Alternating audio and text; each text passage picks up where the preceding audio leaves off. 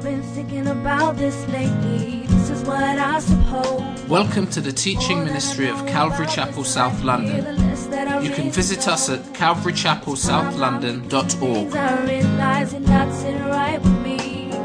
So I'm on my knees for understanding. The more of the world I see, the more I see. Here I fit in, but I'm no diamond ring. I got a lot to learn, so I'm listening. Now we're going to have a slight digression from our series in Acts with Pastor Rob. He's actually unwell at present and is just at home recuperating. It's not a dire situation, but it's been a persistent one for him, and he just has a I don't even know how to describe it, a condition that will flare up at various times, particularly when there's a lot on, particularly can be stress related, and so he's just in a situation like that at the moment, and so we ask you to keep him in prayer as you're praying, and especially with regards to the prayer list. And so we got the call yesterday, and I said that I would step in and share such as the Lord has given me. And so we're going to take a digression from Acts, and we're going to be just looking at a few verses from 1 Peter chapter 5, which are really kind of just on my heart, especially in terms of where we're at as a church. And as you turn there, also put your finger in Matthew chapter 4, because we will be reflecting on some of that also today. And see this very much as exhortation. It's going to be much more devotional. By the grace of God, it's not going to be long. Famous last words. And I'm going to be asking the praise team to come back when we're finished, just so we can have a time of ministry together. Let's pray. Lord God, your word is a light unto our feet and a lamp unto our paths. Lord, we thank you that through your word we are able to know you. Lord, we worship you. We worship you. We worship you, Lord God. Not merely with the singing of songs, but with the humbling of ourselves, the attitude of an adoring heart. And so, Lord, we pray that you would just fill our hearts with your spirit today, Lord, as we consider you, as we consider ourselves in the light of you and who you really are. Lord, may we be encouraged. May we be strengthened. May we be built up, edified. May we be more established. May we be focused, unfaltering, as we seek to glorify you. In Jesus' name, amen. We're in a war. I once heard one of our Calvary pastors from out in California. I can see his face, his name escapes me. It'll come to me in a minute. And he made this statement at a pastor's conference that really remained with me. It remained with me. He said, too often as Christians, we find ourselves with a vacation mentality in the middle of a war zone. A holiday mentality in the middle of a war zone. I mean, how right would it look if you were to be watching a war film. You're on the beaches of Dunkirk. Allied forces are advancing against the enemy. And you were to see deck chairs and sunbeds amidst the soldiers, carrying their weapons and heavy artillery. You see people turning over and applying suntan lotion. It wouldn't make sense, right? There'd be something wrong with that picture. And the reality is that we as believers, by default, are in a war. Whether we appreciate or understand that or not, whether we care to accept that or not, we are in a war. And so how are we truly supposed to fight? How are we to wage this war that we're in? Spiritual war is a fundamental aspect of the Christian life. Fundamental aspect of the Christian life. It is something that we must be aware of and alert to, and also responsive to. You see, the unresponsive attitude leaves us in that place where we are in that holiday mentality whilst in the middle of the war zone. And so, lethargy, procrastination, that laziness, my gran used to say to me, "You're too lackadaisical." I had no idea what it meant, but I knew it weren't good. And it sounded like it had something to do with laziness.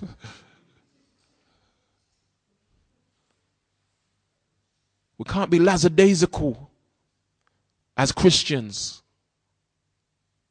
And so how are we to rightly respond?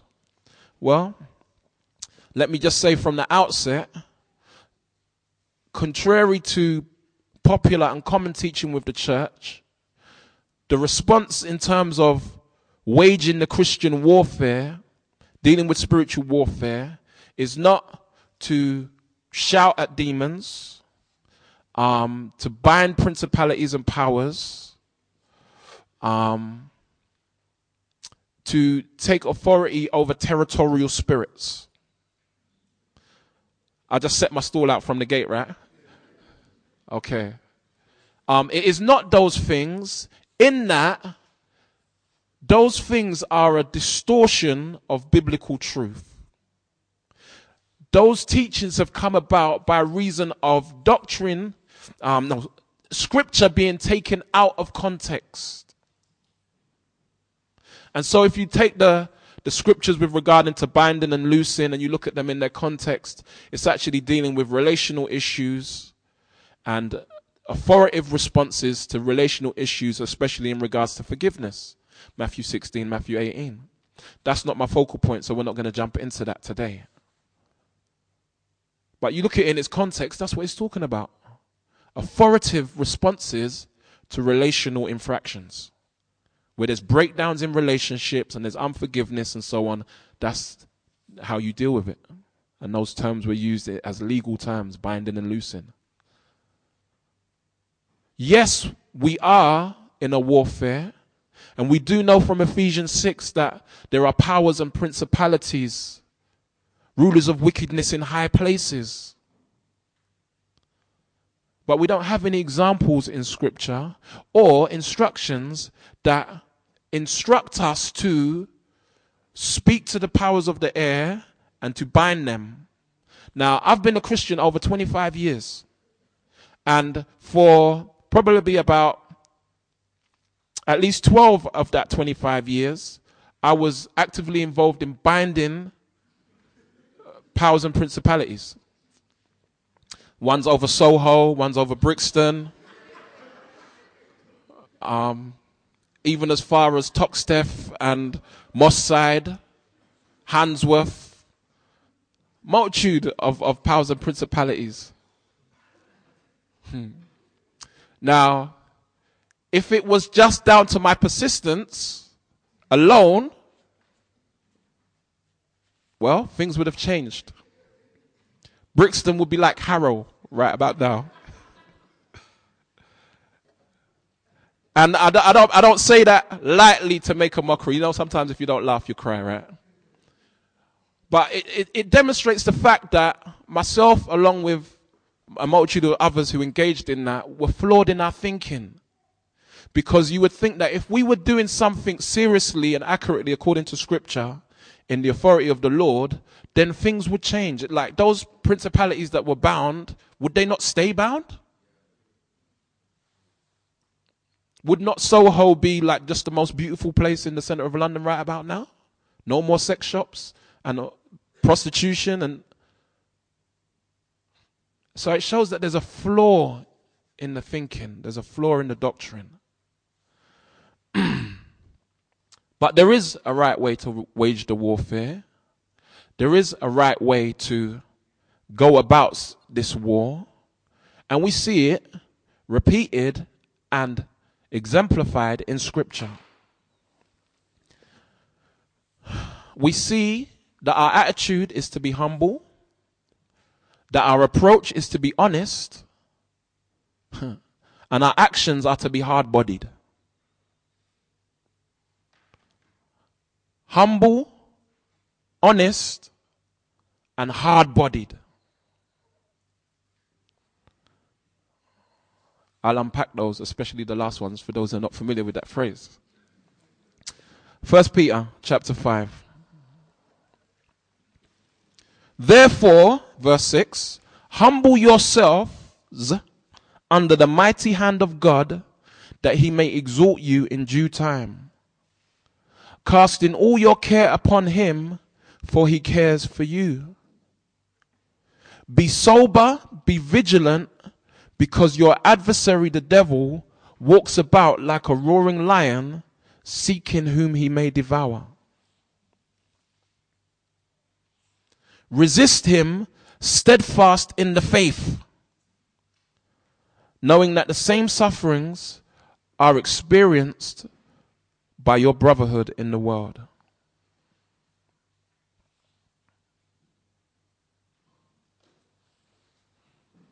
Humble ourselves under the mighty hand of God. So often when we find ourselves in difficult situations, testing situations, trying situations, we can find ourselves in a place where we feel like, I don't deserve this. This is not meant to be happening to me. Well, I mean, I'm a child of the King, right? Why should I have to be dealing with this? This is not my portion.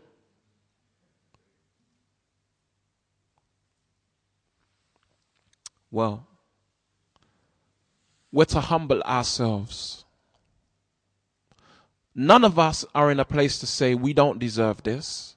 None of us are in a place to say that this should not be happening to me. Furthermore, maybe we ought to consider what we do deserve. What do we deserve, really and truly? I want you to take a moment to think. I want you to consider what would be in your mind the most serious sin you've ever done, you've ever committed. You personally. Now,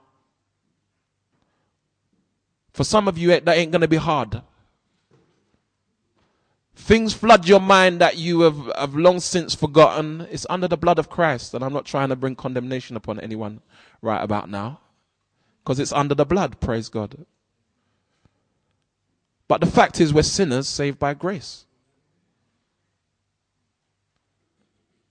I grew up in church, as many will know. I lived a moral life. At the age of 14, when I gave myself to Christ, I hadn't fornicated, never slept with no one. I'd never smoked weed. I'd never done drugs. I was a moral youth, maybe like many of us. And yet I was very aware of my sinfulness. Very aware of the deceit and the bitterness, hatred, unforgiveness. The way in which I would slander people by talking behind their back. Now, these might be morally not very grievous. I mean, the police weren't rushing to lock me up. I wasn't on UK's Most Wanted. But as I gained a revelation of a holy God, I realized that I was a sinner and that I was facing judgment. I deserved hell. I deserved judgment. And it was that fact, that reality, that caused me to delight with gratitude at the sight of the old rugged cross.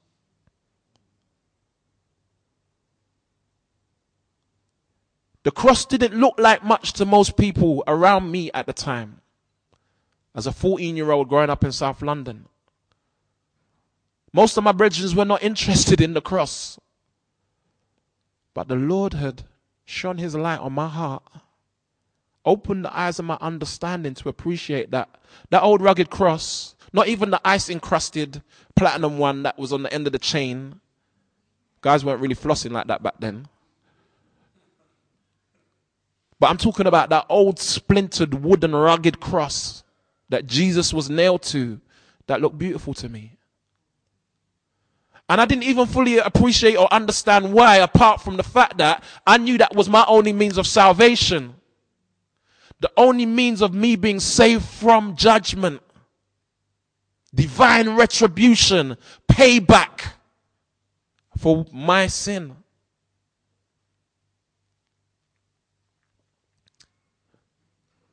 Having saved me, I realized that I am kept by God.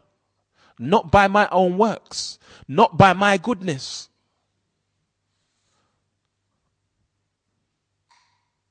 And so really, at any point in time, imagine if God were to switch up and change his mind. Now this is hypothetical because it doesn't happen. If God were to switch and say, all right, look, you know what? I gave you salvation. But now, you've got to earn the maintenance of it. If you want to keep what you've got to earn it. And if you flop, you're finished. You're going to get what's coming to you. See, the salvation that I offered you was like parole. Yeah, I set you free. But now, you got to stay free. Or else you're going back to jail. And not only are you going to go jail for all the crimes you've committed, but all the crimes you've ever committed are going to be piled on top. That would be a fearful prospect. Because we know we sin, right?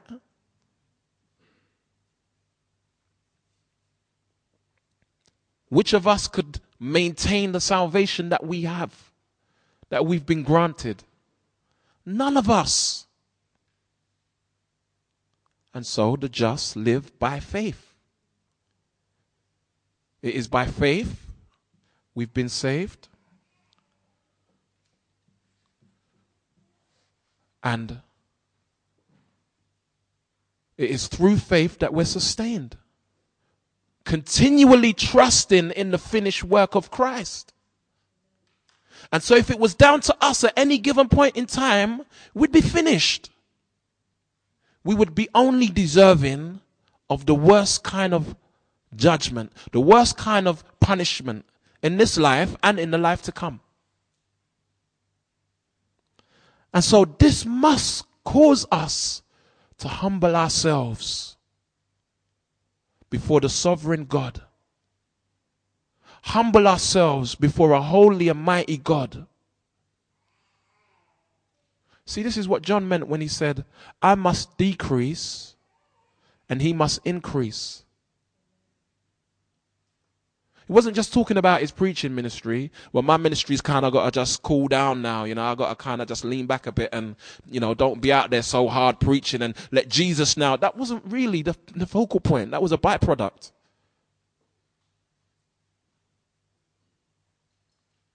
But the point is, look, you know what? In your eyes, you can't see me as anything. See Jesus as the exalted, the Lamb of God who's come to take away the sin of the world. And in my own eyes, I have to recognize that, you know what, I ain't nothing. It was never about me. But it's all about Jesus. And you see, we have to decrease in our own eyes. All this talk about, I don't deserve this. I who? Who are you? Don't you know who I am? No, I don't know who you are.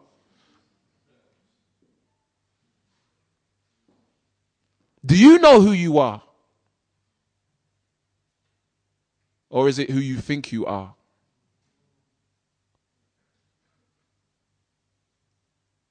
Let us not think of ourselves more highly than we ought to. We might want to compare ourselves to one another and feel like, yeah, well, I'm not, as bad looking as that person. I'm not as bad mind as that person. Or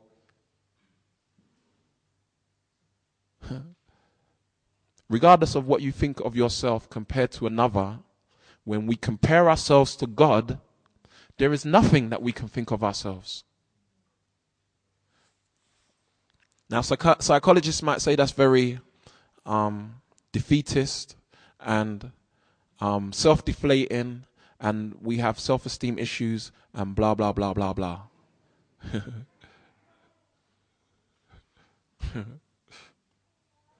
It's God that we're dealing with. We're not dealing with man. We're all supposed to have a lack of self-esteem in the sight of God. I mean, it's bad enough when you're there at work and you're putting in all the hours and you got someone who's beside you and they just do like, hardly any work and they're killing it. They're just getting the work done. That singer who's there trying to get their game together and someone comes in and just makes it look easy. And you kind of feel small. Times that by infinity when we consider God in his perfection. Humble ourselves. Humble ourselves in such a way that we are prepared to receive from the hand of God that which he will permit us to go through. You see, if we don't lay claim to any rights, even the God-given rights that we may have in Christ Jesus,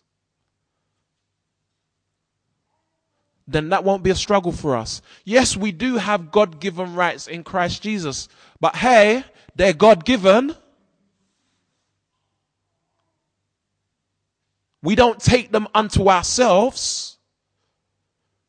Any rights that have been conferred upon us by reason of relationship with Christ are God's rights given to us that we enjoy according to his will.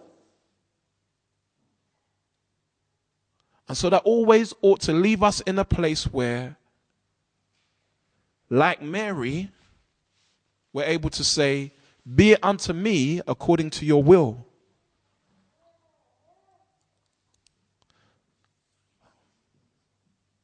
When Mary said that at the announcement of Jesus' birth, it wasn't just in view of the great honor that she was going to have of giving birth to the Messiah. But in a culture where adultery was punishable by death, she faced social alienation. She was an unmarried woman going to give birth to a child. So it was the rough with the smooth, the good with the bad, the stigma and the status. And yet she said, be it unto me according to your will, O Lord. This we have to learn to say. We have to. It is the surest and safest place for us to be. And we can only say that on the basis that we trust God. That we know who God is. You see, when trials comes, James 1 tells us this. When trials comes, the real test is not how strong we are and how well we're able to resist and to fight these trials. When trials come, it is our faith that is tested.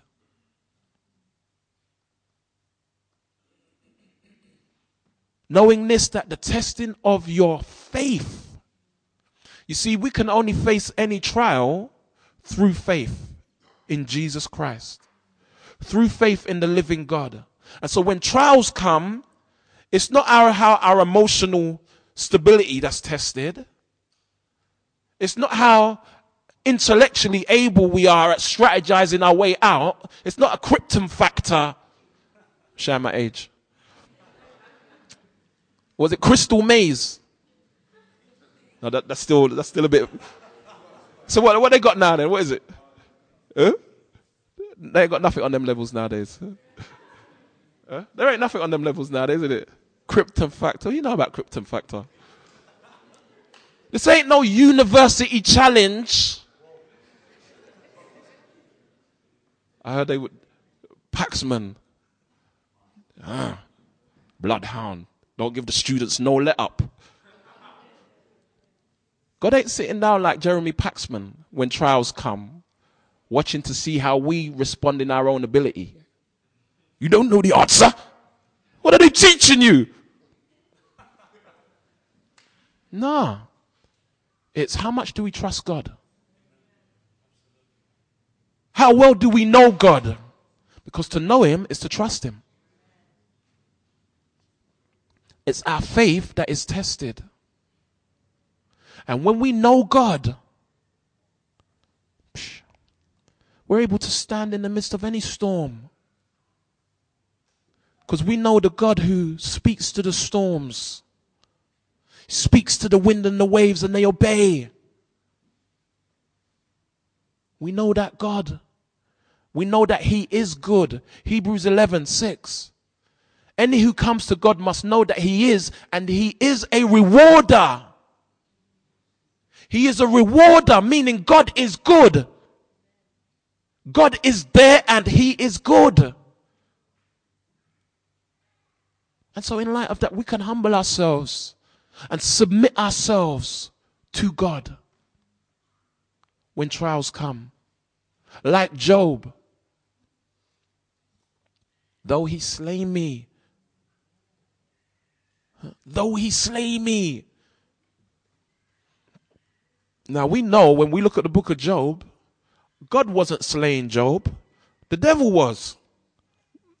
Under the permission of the sovereign God. So Satan was merely acting as the go-between. He was an agent. And yet, God permitted it based on the promise. We see it revealed in the New Testament. God has promised never to give us more than we can bear. There's nothing that we go through that we can't go through. Because God is with us and he knows what we can go through. He is confident of his work in us. It's like the jeweler who produces the precious metal. He fashions and he shapes the precious metal.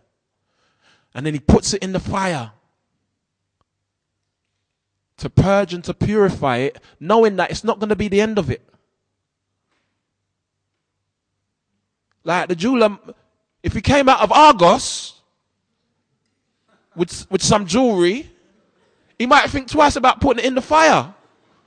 Because he'll put it in and it won't come back out.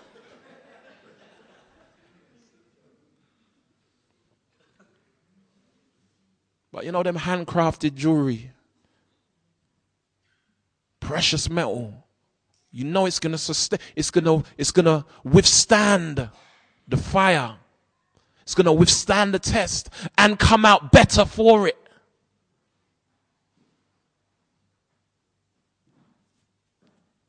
And so we're to humble ourselves. You see, in verse 5 of chapter 5, it says, God resists the proud, but gives grace to the humble.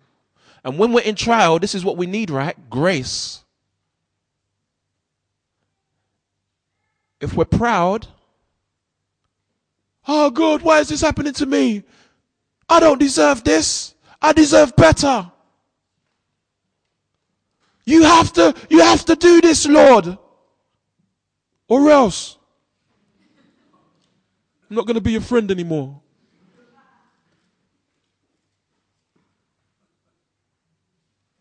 No, God resists the proud, but he gives grace to the humble. Grace, yes, favor, but it also means divine empowerment, divine enablement. If there's anything that we need when we're going through a trial, we need divine enablement, divine strength to withstand, to endure, to overcome.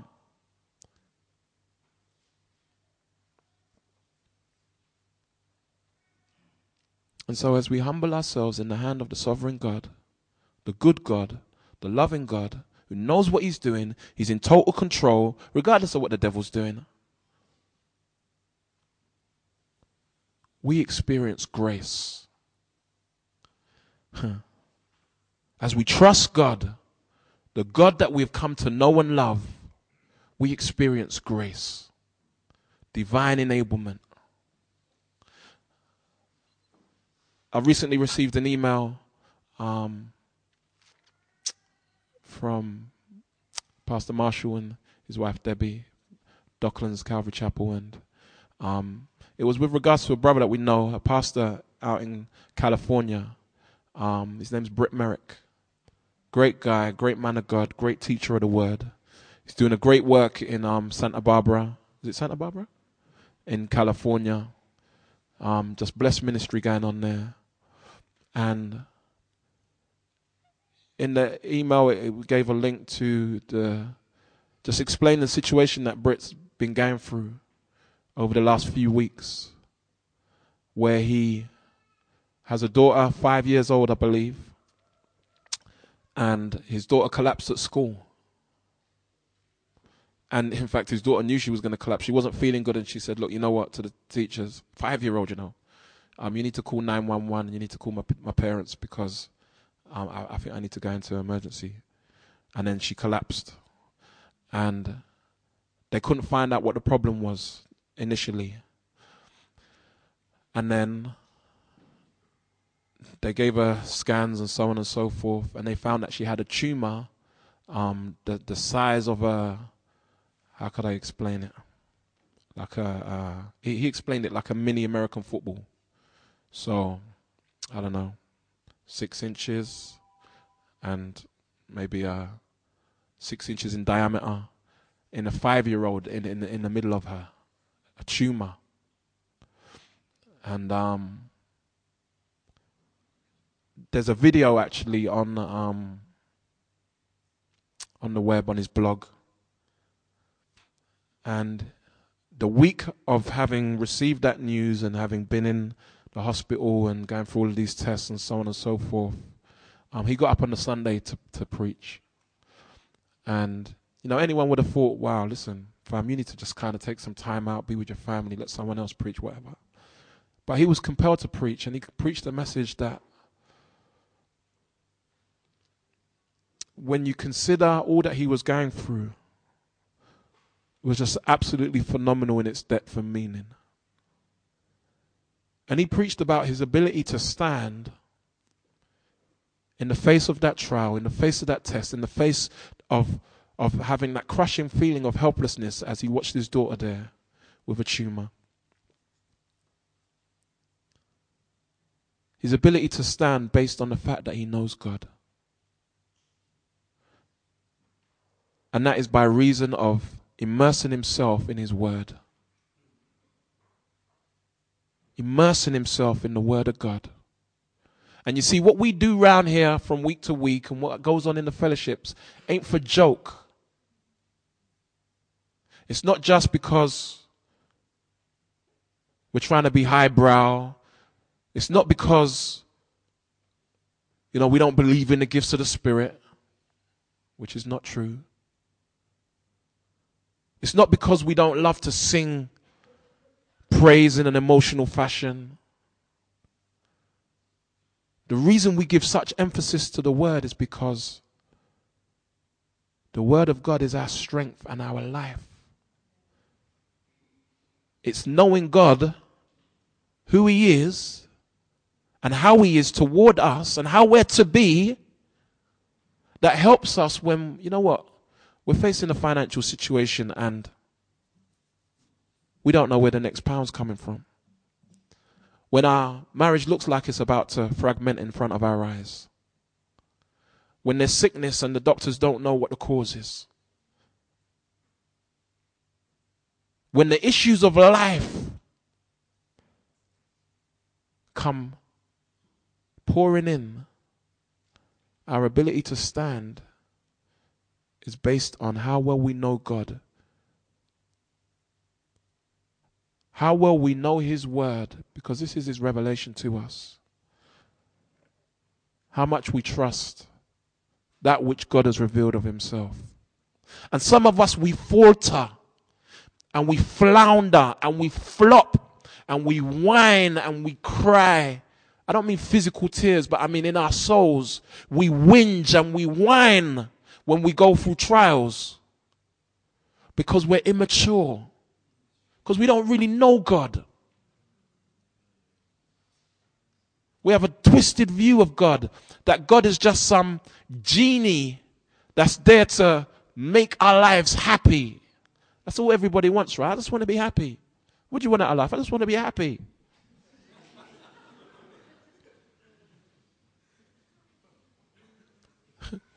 But life ain't like that. There are mad moments in life of deep unhappiness. Yeah, you lot ain't serious, man.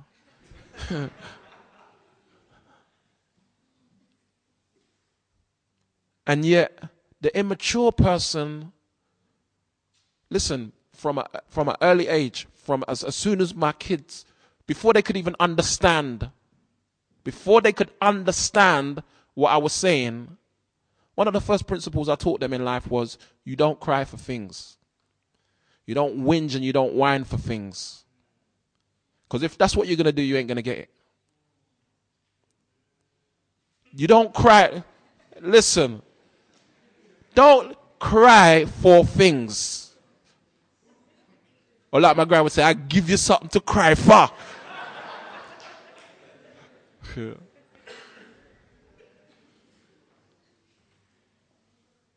And listen, I tell you, and I obviously have to be careful about how I talk about my kids because, kids, yeah. But at the same time, I just feel so blessed and so pleased to be able to say, I feel like I got the greatest kids in the world. I've never ever been in a situation where I have felt compelled, I felt pressured emotionally manipulated by my children for them to have something. Sometimes it can get like that. Oh, the Xbox. All my friends have got it. Oh, I really want to get this game. I have never ever had one day of that in my life by God's grace.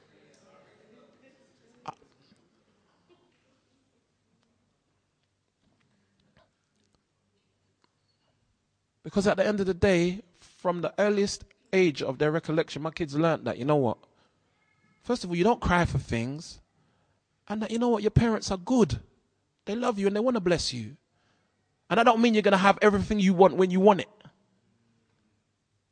And they learn to appreciate that sometimes you need to kind of go without so that in other times you can receive and be blessed. And there are other priorities in life sometimes. And spiritually, we just have to learn that lesson. There are other priorities in our lives sometimes. We're crying and whinging for stuff. And God's like, listen, I'm doing a good work in you right here. I'm providing something for you right here that None of that comfort could provide for you. So don't whinge and don't whine and whimper. Just be cool. Humble yourself. And let me do what I'm doing. Good time soon come.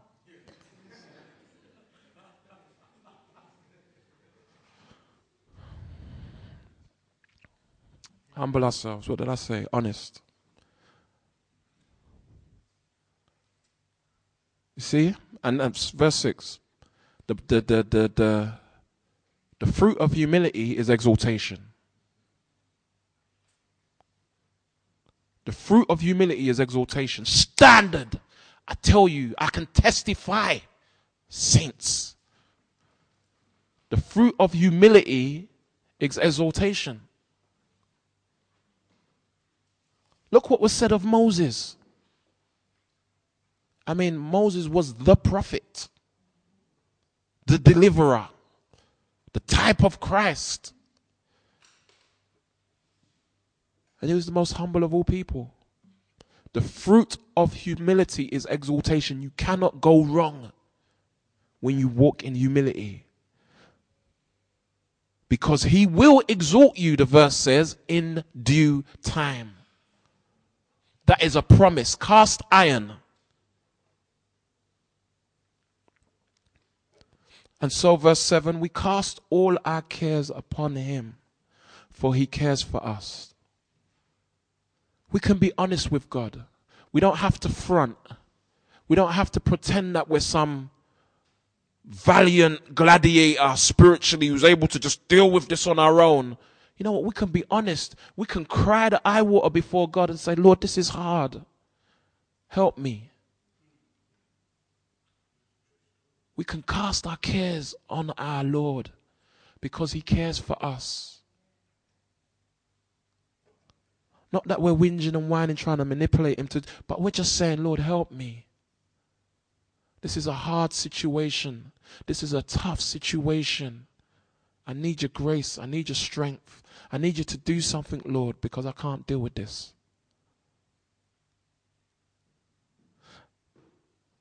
And there's also a sense in which we're to be honest with one another.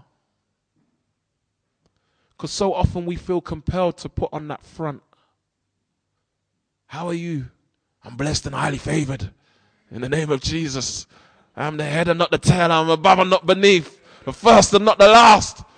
Prospered going in and going out. Blessed in the city and in the field. And amen, that is the promises of God to us. I don't belittle that. But we don't have to strive to manufacture the manifestation. I knew what it was like for years, feeling like there was this, I was talking to the guys last week, just a whole host of rituals that I had to go through to ensure that I walked in a manifestation. That I had to plead the blood every morning and put on the armor of God, and I had to mind my confession, and wow, it was hard work. It was kind of stressful at times. I'm not even going to pretend. But you know what? Those promises are a work of God's grace in our lives. As much as we didn't have to work to gain them, we don't have to work to manifest them, to experience them. It is true regardless. We are the head and not the tail. That's true regardless. You could be in the worst place you've ever been in your life. You're still the head and not the tail in the sight of God. You see, if God be for you, who can be against you? Compared to the next man with his thousands, hundreds of thousands, millions, you're still the head and not the tail compared to him in the sight of God, because you're in Christ. But we have to appreciate and recognize that, as it says in Luke 16, God doesn't praise the things that men praise. You see, we define the understanding of those blessings in worldly terms. The head and not the tail means I'm going to be my own boss. I'm not going to work for no one. It don't mean that. You know, in life, there are times when we're just employees. That's how it works. Does that mean we're not the head and we're the head? Of course, we're still the head in spiritual terms.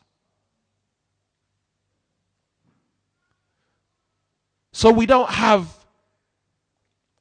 surplus millions in the bank.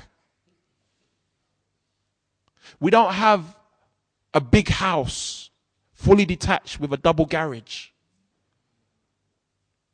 We don't have status. And the list goes on. Does that mean that we're not the head? We are. But it's not defined by worldly terms. It's defined by God's perspective, His terms. And so we can cast our care honestly, and we can be honest with one another. So like some of you guys have asked, how's Chloe doing? I'll just be honest, you know what? She's been struggling. She's been struggling. She's in pain. But you know what? I know my Redeemer lives. I know I serve a mighty God. So, you know what? I ain't cast down. I'm not knocked out. I'm not about to throw in the towel. Put on the robe, take off my gloves, call it a day, flee from the fight. No. Because I know, as Harry's email today went out, we're more than conquerors through Christ Jesus.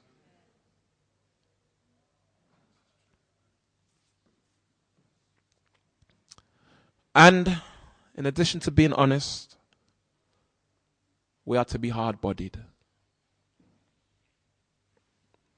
Hard body. Be sober. Be vigilant. Because your adversary, the devil, walks about like a roaring lion, seeking whom he may devour.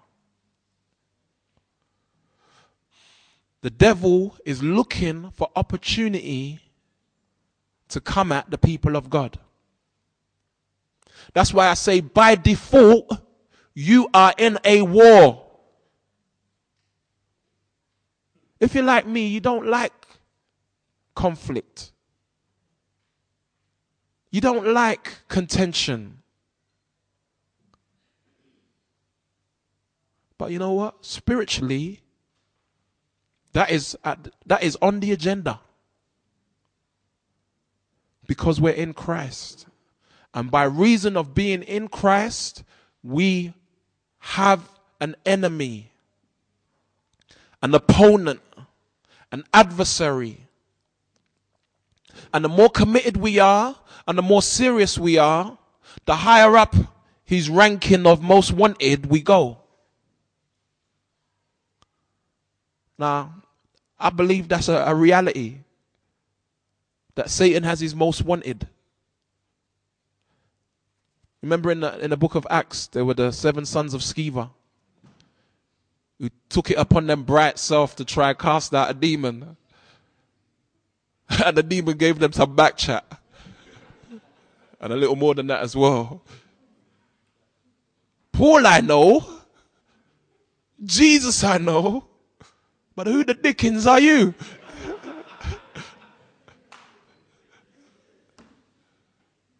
Run them, beat them. And there is a true sense in which as we walk in the purpose and the grace of God, that we become known in the realm of the Spirit. Paul I know. Paul was someone that they ought to know. This brother was doing damage.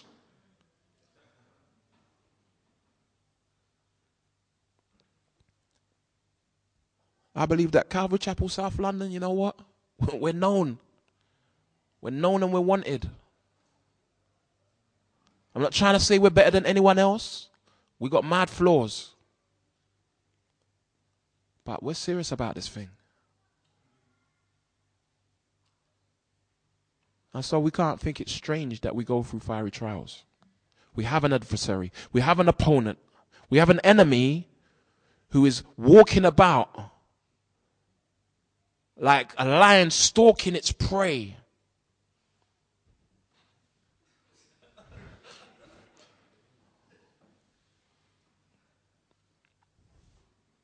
Seeking whom he may devour. And that word devour means to wear down, to grind down, to powder and swallow whole. See, this is one of the wiles of the enemy, one of the strategies. That he would grind us down, that he would wear us down to the point where we just throw up our hands in defeat. Oh, can't take no more. They'll swallow us.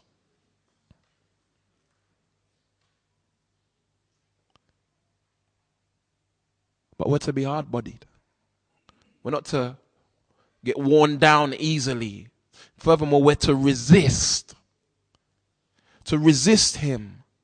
Steadfast in the faith. Steadfast in the faith. Strong in the understanding and reality of that body of truth that God has revealed of himself. That causes us to trust him. We're to man up. To grit our teeth. To stand firm. And as Paul said in Ephesians, having done all to stand. And regardless of what comes against us, we say, you know what? I'm not going out like that. I know the God who I serve. The name of the Lord is a strong tower. The righteous run in and are safe. And so I stand strong in the faith, immovable in the faith. Because I know the God that I serve. We're to be hard, we're to be firm. We're to reflect on those situations that the Lord has brought us through.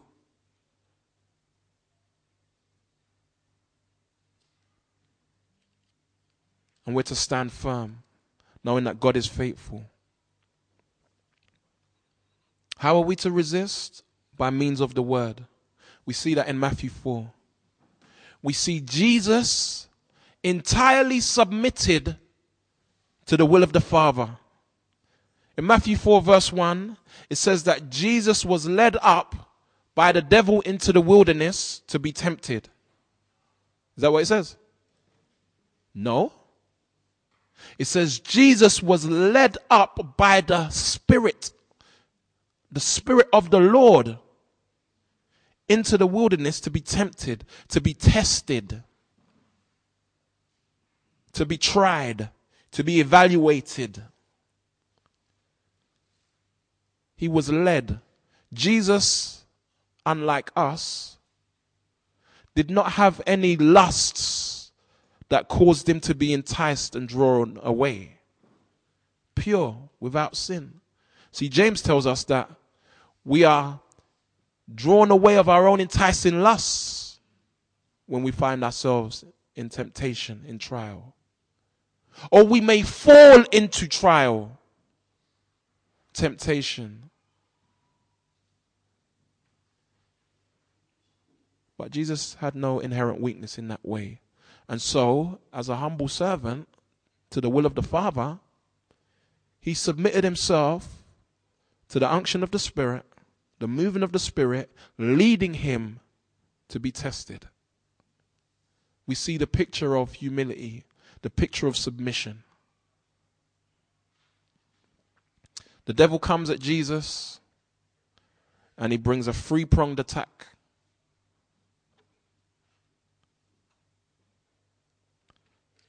He challenges Jesus to chow down, to throw down, and to bow down.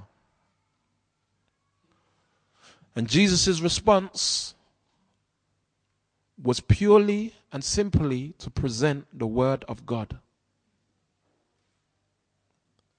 the sword that the Holy Spirit swings.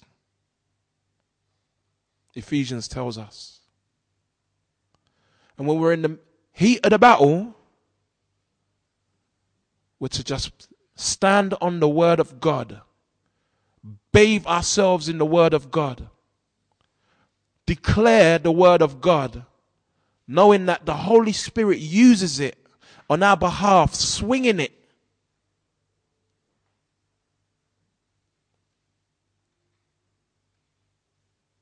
To set back the work of the enemy.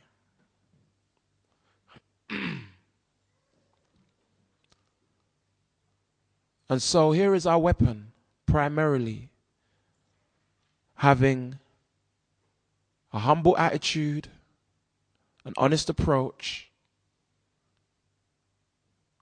We're able to be hard, and it might mean us focusing and meditating on some scriptures and committing to memory some scriptures. Speaking some scriptures forth, speaking it out. Like David, when he'd say, talk to himself, bless the Lord, O my soul. Come on, come on, come on. Let's bless God. And all that's within me, bless his holy name. And he had to stir himself up.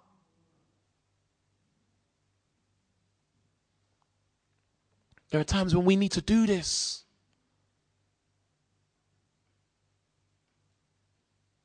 And as we do so, the Lord says, bring me in remembrance of my word. Like he forgets, right? It's not for his benefit, it's for ours. It's for our benefit. As we recall and reiterate the word of God, faith comes by hearing. And hearing by the word of God. Our ability to trust God is motivated and stimulated by his word, his revelation of himself to us. And as we do so, we are waging war against the wiles of the enemy.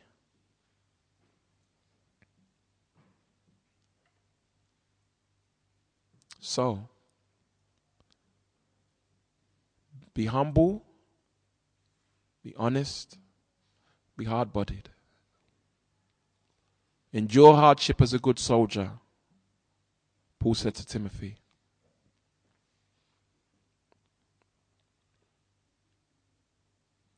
This is how we wage the war. As we pray forth the word. We proclaim the word of God. We praise God. These are the weapons of our warfare. They're not carnal.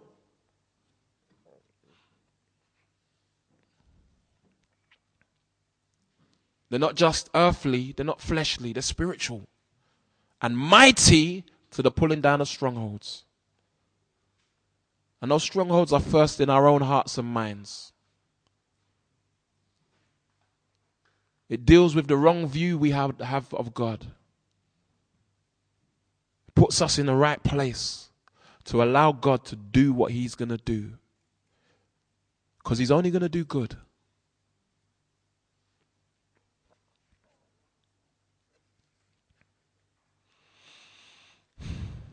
Thank the Lord. Let's pray. Lord, we thank you because you have provided us with all that is necessary.